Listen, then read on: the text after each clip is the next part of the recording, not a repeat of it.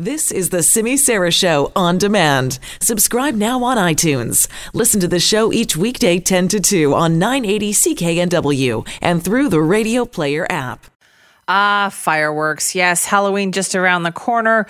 We know that also means fireworks season here in BC. And now Vancouver City Councillor says maybe it's time for us to reconsider our approach to this. Councillor Pete Fry is bringing forward a motion at Vancouver City Council next week to bring an end to consumer fireworks unless they are being used for large public events. We're going to learn more about this now. What is the reasoning behind this? And by the way, check out our hot question of the day and you'll get a chance to weigh in on this topic. But right now, let's talk to Vancouver City Councillor Pete Fry. Thank you so much for joining us. So what made you decide to do this? Like, why bring this forward now? It's a commitment that I'd long made to myself in the memory of my former dog, who was a complete basket case every October, to the point we couldn't take him outside because there's so many illegal fireworks going off in contravention of the sort of weak permitting system that we have now. And so the entire month of October would be bangers and screechers and various explosions. And that particular dog, Elvis, just couldn't handle it. And he was a complete wreck for the entire month and even in the shoulders around October. And of course, I've heard this from lots of dog owners, and including the owners of the dog Maggie, who was killed 3 years ago when she was off leash in Trout Lake Park and spooked and ran off into the SkyTrain and was hit and killed by a SkyTrain. And of course, there's a variety. That led me to some research, and I realized that there's a whole bunch of issues with fireworks in Vancouver. Like what? What kind of issues? What happens? Well, fire rescue tells us that it's about $400,000 a year on average in damage to buildings through fires and the like. So that's not insignificant cost borne by our taxpayers. Not to mention the call-outs for our staff, including fire rescue and police.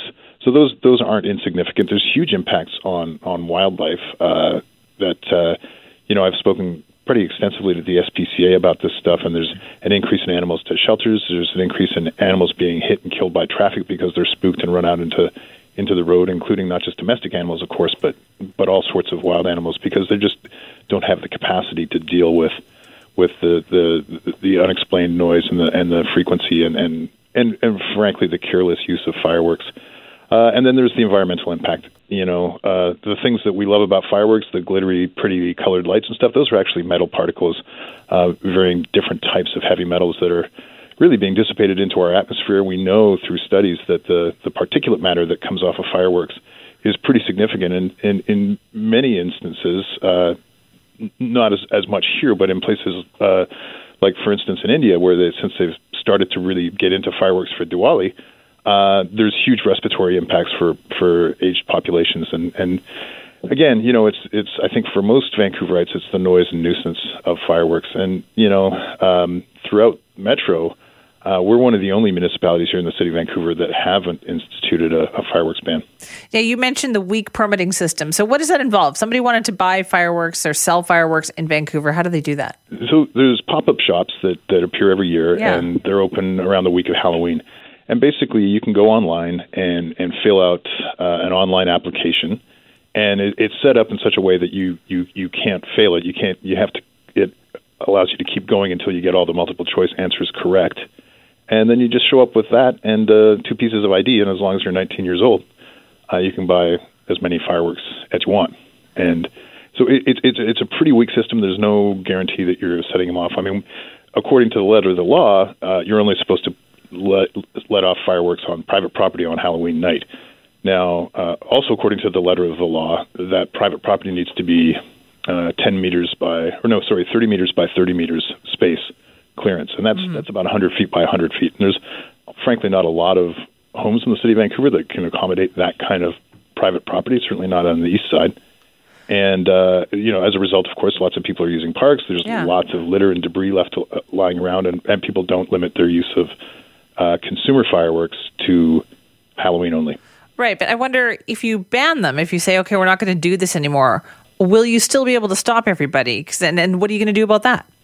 Well, I mean, I think it sends a signal, and like I say, a lot of other jurisdictions have banned them, and they've seen a decrease in the amount of call-outs for fires. So So it does work. It'll make it that much more difficult to get them.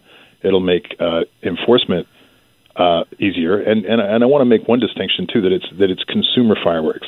And there's according to the Fireworks Association of Canada, they reference consumer fireworks and display fireworks. Now, display fireworks are professional fireworks put on, and these could still be accessible to the public, except it would be a little bit more restricted. So you'd actually have to have like a real proper vetting and actual training to set these off, because we know that the majority of injuries that happen through fireworks are kids improperly handling them.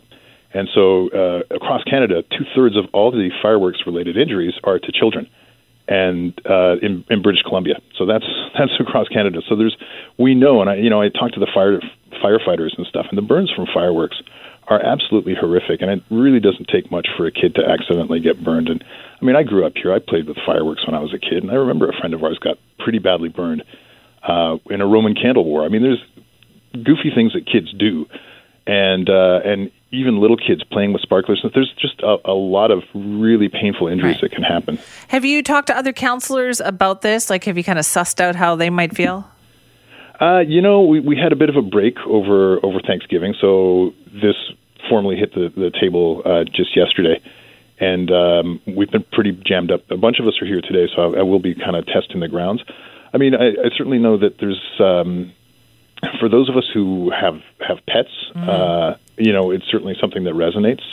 I mean, fortunately, my last two dogs weren't really fazed by fireworks, but I know lots of people whose pets are really traumatized by fireworks, and that's the thing. And the wildlife, of course. Yeah, so the motion that you're bringing forward the next week, would that be an immediate effect? Would you wait a year? How would this work? No, it's really asking staff to report back into how we can implement this.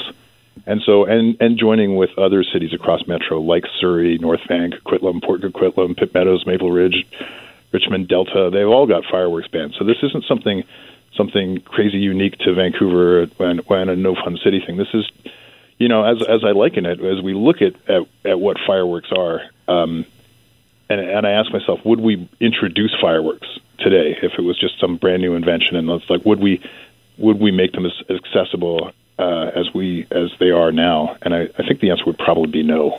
I like the way you brought up the no fun city thing, because that's exactly what people are going to say about this. Sure, yeah. But I think what we have to recognize is that we're in an increasingly dense city, and that if people are using the fireworks irresponsibly, because to the letter of the law, your permit only applies to using them on Halloween. Now, I actually think that the opportunities to have these kind of celebrations on other events like Diwali would be appropriate as well, but in a professional capacity, and not just, allowing pop-up shops to sell fireworks that anybody can buy and use and set off as they wish throughout the month or months surrounding Halloween. Right. And I think that's the issue. If we as the citizens of Vancouver had been more responsible with following the letter of the law, it might be less of an issue, but the reality is it's not. Well, that's what depending on where you live, I mean, it's a pretty big nuisance. Well, that's what I'm concerned about. What is enforcement, right? Like, let's say you do this, you pass this. Yes, you're going to outlaw this, or say you can't do this anymore. People will still find a way to do it, but I'm wondering what kind of enforcement will there be at that point? Well, and that's part of asking staff to report back. Obviously, it's not kind of the sort of resources we want to deploy our first responders to.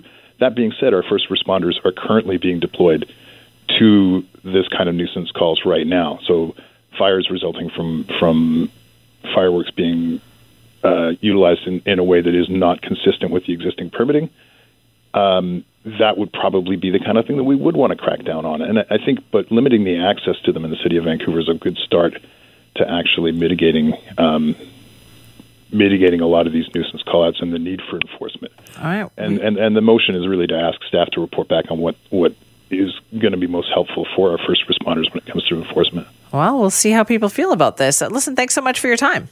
Yeah, my pleasure. Take care, Sammy. You too. That's Pete Fry, Vancouver City Councillor, who's going to be bringing forward a motion to Vancouver City Council next week to discuss exactly that, moving towards an end to consumer fireworks being sold in the city of Vancouver unless they're being used for large public events.